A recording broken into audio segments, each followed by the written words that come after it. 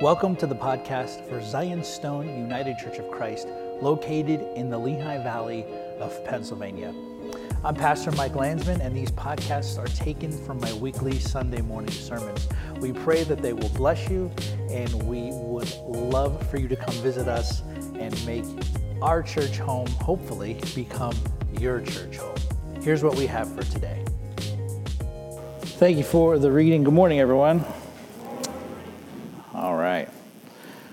So last year's a long time to remember, but last year we had a great time, well, I think anyway, coming through both the Apostles' Creed and the Lord's Prayer in sort of like a late summer into autumn sermon series. We did two. We did the one called Credo, and then we did the one on the Lord's Prayer, where we taught our way through both of those and saw what we can learn from those. Today, what we're going to do is as we begin September, as we continue on through the end of summer into the beginning of autumn, I'm going to be doing a new series as we move towards Advent called The Hard Sayings of Jesus.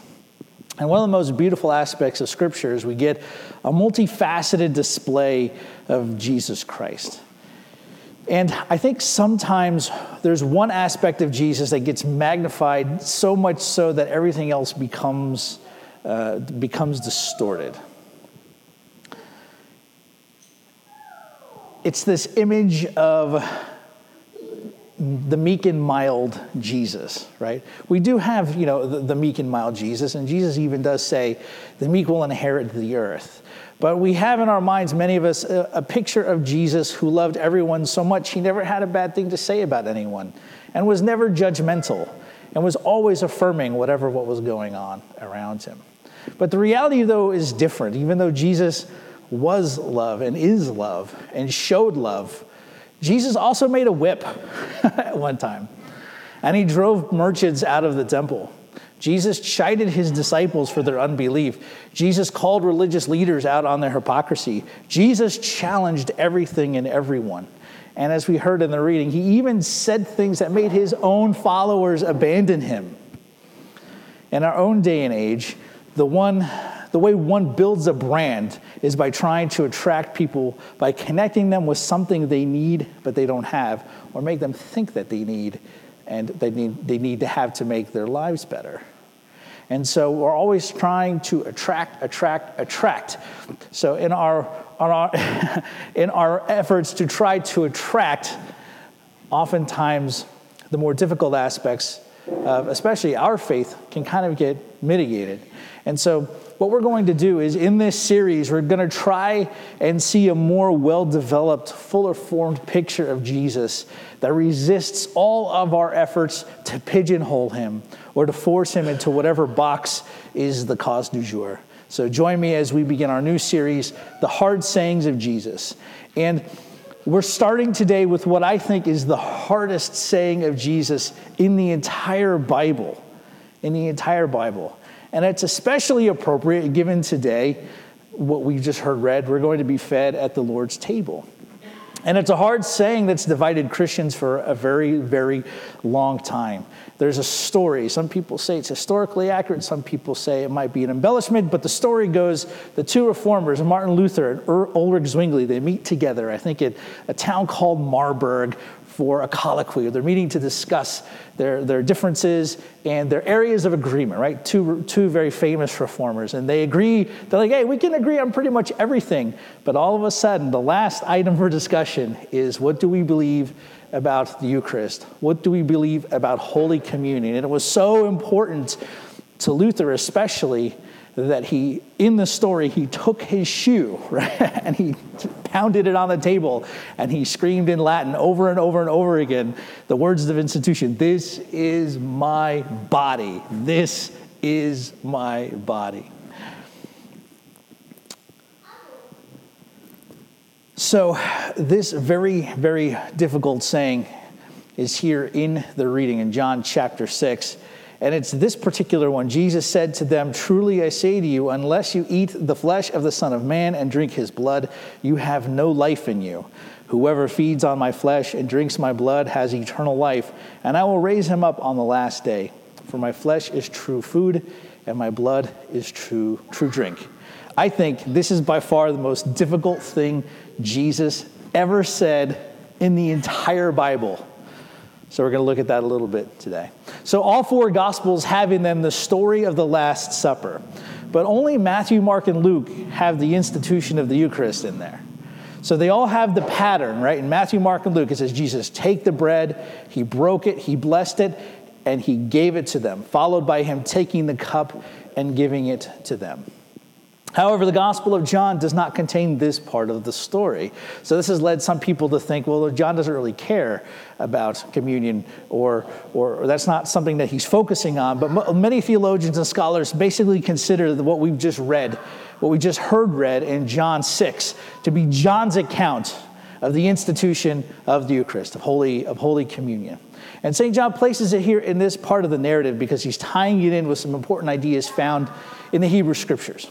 So at the beginning of the chapter, in chapter 6, Jesus has just performed the miracle of feeding the 5,000 with 5 loaves and 2 fish. The crowds had followed him because he had been healing the sick. And while sitting on the mountain by the sea during the time of Passover, the text tells us, right, Jesus feeds them miraculously. And what do they try to do? Well, we know in the story they try to make him a king. They try to make him a king by force. And so he leaves and he crosses the sea, and we know the story of him walking on the water. But the crowds follow him, right? They all get in their boats too, and they cross the sea, and they find Jesus on the other side. And they're all looking for him, but Jesus makes this observation in chapter 6. You're seeking me not because you saw signs, but because you ate your fill of the loaves. They're not following him because they believe in him or because they want to follow him as disciples. They are following after him because of what they think he will do for them, for what he will give them. And there's a whole movement of Christianity revolving around this idea that if we follow Jesus, he will give us what we want. But that's not why we follow. And they respond with, well, what sign will you do so we'll believe you? Also, our forefathers ate the manna in the wilderness. So picture the audacity of that statement, right? That's pretty audacious to say that, right? So Jesus has, the day before, in front of 5,000 people, well, they even just says 5,000 men, so who knows how many women and children were there too. He's fed thousands of people with 5 pieces of bread and 2 fish, right? An amazing sign in their presence. The next day, they say, well, show us a sign, and then we'll believe who you are. Then we'll really believe in you if you do us a sign, after just having received one. So Jesus counters and he says, God gave you bread from heaven, but the true heavenly bread is he who comes down from heaven to give life to the world. And so they ask for that bread. This should kind of make us think of also later on the story of the Samaritan woman at the well who asks for the living water. Jesus says, if I give you this water, you drink it, you'll never thirst again. And so like that, she says, give me this water. Jesus says, I'm the living bread. If you eat it, you will never die. And the people are like, well, give us this bread. Jesus says, I am the bread of life. Those who come to me will not hunger or thirst. But even though you've seen me, you don't believe in me. And so they respond with, who does this guy think he is? How can he say he's the bread from heaven? I knew his parents. I knew his mom and dad. How could he be the bread from heaven that's going to give life to the world? And Jesus replies to their grumbling by saying things like, I'm from the Father. I've seen the Father. Those he gives me will have eternal life. I am the bread of life. Your ancestors ate the manna, but they all died. I am the living bread from heaven, and those who eat will live forever. So the previous gift of manna, though good and a gift of God, was pointing to something to come, something more potent and life-giving. Because unlike manna, this bread doesn't just satisfy hunger, this bread will make one live eternally. So if you were there, and Jesus said, basically, eat my flesh, how would you respond? Probably like they did. How can this man give us his flesh to eat? And that's when he says, unless you eat my flesh and drink my blood, you have no life in you. You have no life in you. Notice how some of his own disciples responded. This is a hard saying. Who can understand it? And sadly, the text ends with, after this, many turned back and no longer walked with him. So we understand, right? Jesus had more than just the 12. He had a group called the 70. And then there are other people who would also follow. Scripture tells us that there were actually even a group of women that would follow and provide for them out of what they had. There were more than just the 12. And a large group of people, after hearing Jesus say this, they said, I'm out. See ya. I don't understand this. This is weird. I don't get it. I'm leaving. See you later. So part of what makes this difficult to understand is why Jesus didn't clarify. Right? So if he doesn't really mean eat my flesh and drink my blood, or if he meant them to understand it as an analogy that only refers to spiritual eating and drinking, then don't you think he would have said something to them to that effect? So kind of in response to this hard saying, we're left with three options that I'm going to give you today that I think provide a broad summary of how Christians have understood this. And I think all of them have strengths and weaknesses. So the first one is trying to understand this hard saying of Jesus. People have turned it into something that is symbolic. So because of the difficulty of Jesus' words here, I'm taking and I'm compressing a lot of development in history, right, in order to preach a 20-minute sermon this morning. We could probably trace this back to one of the reformers named Zwingli. And in the text, we heard Jesus going back and forth on eating and drinking, but then also linking that concept of eating and drinking with the concept of believing. So in verse 29, this is the work of God that you believe in him who he has sent. Verse 40, for this is the will of my Father, everyone who looks on the Son and believes in him should have eternal life, and I will raise him on the last day. And in verse 47, truly I say to you, whoever believes has eternal life. Okay, well, eating and drinking means believing. But then there are other verses that talk about eating and drinking. Verse 51, I'm the living bread that came down from heaven. If anyone eats of this bread, they will live forever. Verse 58, whoever feeds on this bread will live forever. So you can see how someone interacting with these texts could come to define the part speaking of eating as believing. But we can't just leave it there because Jesus himself in the text doesn't say that they are the same thing. He uses different words. But we should remember, and this is probably one of the strengths of just understanding this as a symbolic act, is that believing is an essential part of our approach to Holy Communion. And this was Zwingli's take on it, that it serves to enhance and deepen the faith of those of us receiving. And I don't think that that's wrong here. The focus here is we need to believe. However, the downside to seeing it as just mere belief, as a symbol, is that it negates Jesus' words linking eating and eternal life. If Jesus just meant believing, then there's nothing offensive. There's nothing difficult about this saying. And symbolic memorialism is the point of view for many churches today, especially ones that don't hold to any historical confessions. It's something we do to obey, and it helps us remember what Jesus did for us, but there's nothing really beyond that. It can be an assurance for us, but there's really nothing else to it. That would be a symbolic way of understanding that. It has some strengths and some weaknesses. The second way that we have tried to understand the hard saying of Jesus here is by understanding it spiritually. If the symbolic attempts to deal with the hard saying of Jesus and eating his flesh by understanding it through believing and faith being reinforced, then the spiritual understanding attempts to deal with this hard saying by not excluding the symbolic, but focusing on there being a real spiritual aspect to it. The reformer Calvin wrote, when bread is given as a symbol of the body of Christ, we must immediately think of this. As bread nourishes, sustains, and protects our bodily life, so the body of Christ is the only food to invigorate and keep alive the soul. When we behold wine set forth as a symbol of blood, we must think that such use as wine serves to the body. The same is spiritually bestowed by the blood of Christ, and the use is to foster, refresh, strengthen, and exhilarate. Calvin does believe in symbolism in the Eucharist and Holy Communion, but he also believes that it does confer real spiritual benefits. For him, there's a particular focus on sealing and confirming God's promises to us of forgiveness and of eternal life.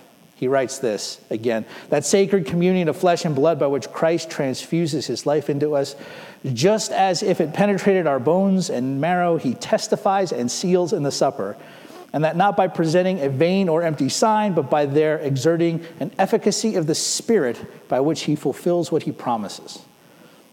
So I think these are the most important points for Calvin, that the strength of this view is it recognizes there's more going on than just a mental memorial.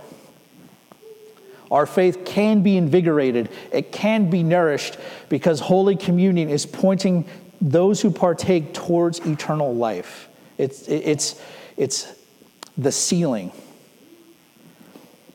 Calvin himself wanted also weekly communion in his churches, but he was unable to do so. But however, the Lutheran Church did keep that practice, and it's been the practice of most of the church since the beginning of the church. The last one we're going to talk about today, I'm going to call the realist, or the real presence. So we've talked about the symbolic, we've talked about the spiritual, and the strength of weaknesses of both. Let's end off with understanding it through what I'll term the realist, or the real presence. And I call it realist or real presence because I didn't want to use the word literal, because it's not, I don't think the word is effective or accurate here in describing it, because when we talk about realist, it understands the word is as is, right? We're not Bill Clintoning this. Is means is, right?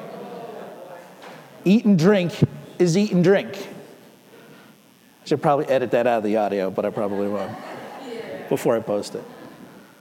Before I do, though, it's important to note that the problem with the ways in which we try to understand Jesus' words in John 6 have more to do with trying to figure out the mechanism of what's happening rather than accepting the mystery of it.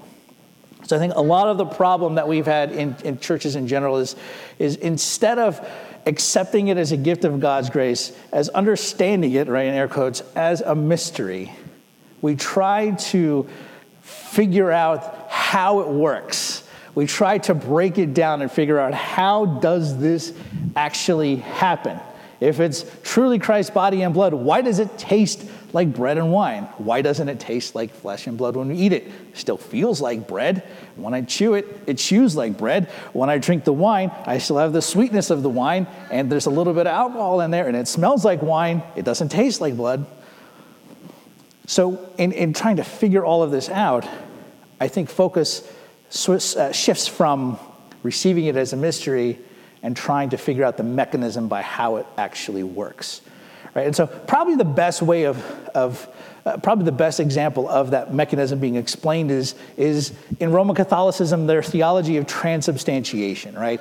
And transubstantiation tries to explain that fact. How can the bread and wine still look and taste like bread and wine, but in fact actually still be transformed into Christ's body and blood?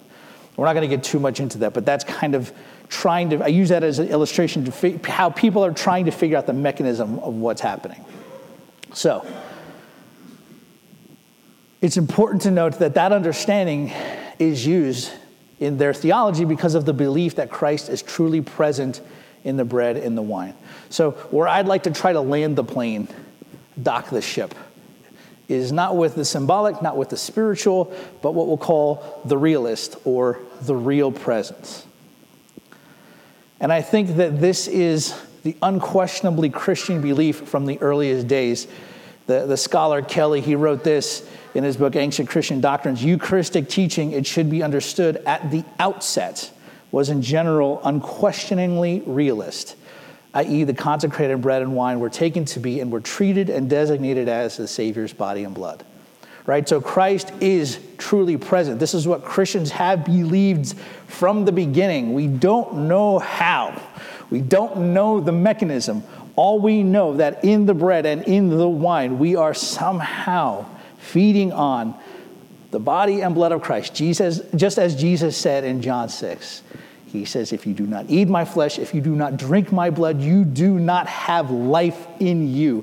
And I think the problem here, brothers and sisters, is we take all of the scriptures that talk about justification by faith, which we believe and affirm. We are justified by faith, right? We are made right with God by faith. But then we have these sayings over here where Jesus says, if you don't eat my flesh and drink my blood, you don't have any life in you. And we try to figure out, we try to pit those verses against each other, and whatever side of the spectrum you fall on, you're going to major on one of those sides. Does that make sense to you? It makes sense to me.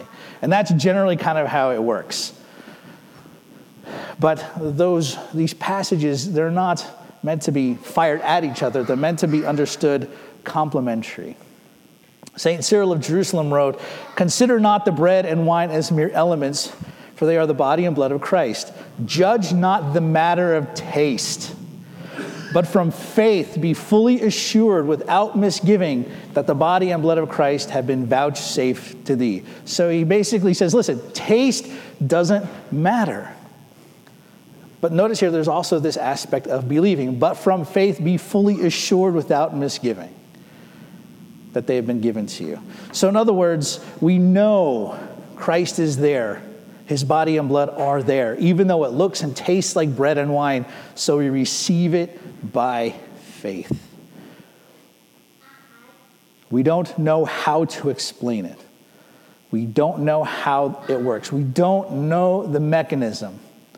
We do know is that in a few minutes, when I stand up here and I ask for the Holy Spirit to come upon us and then to come upon the elements of the bread and the wine, all we do know is that we will partake together. We will be spiritually and physically feeding on Christ. And as we do, we are continually being forgiven, sanctified, and nourished. And that, brothers and sisters, is, I think, the best way how we understand the very difficult saying of Jesus that caused many of his disciples to fall away. I think that's the best way to understand that. And when we talk about it as a symbol, yes, we affirm some of those ideas. Is it something spiritual happening? Yes, something is spiritual happening, but we can't just leave it there. And so to our Lord and Savior Jesus Christ, who gave us his body as food and his blood for drink, be all glory together with the Father who is from everlasting, and his all holy, good, and life-giving Spirit. Amen. I normally don't do this, but as I was thinking about the sermon that I preached on Sunday, I felt like there were a few things that I wanted to talk about, but I just didn't have the time for, so I wanted to address those in this quick little addendum to the sermon.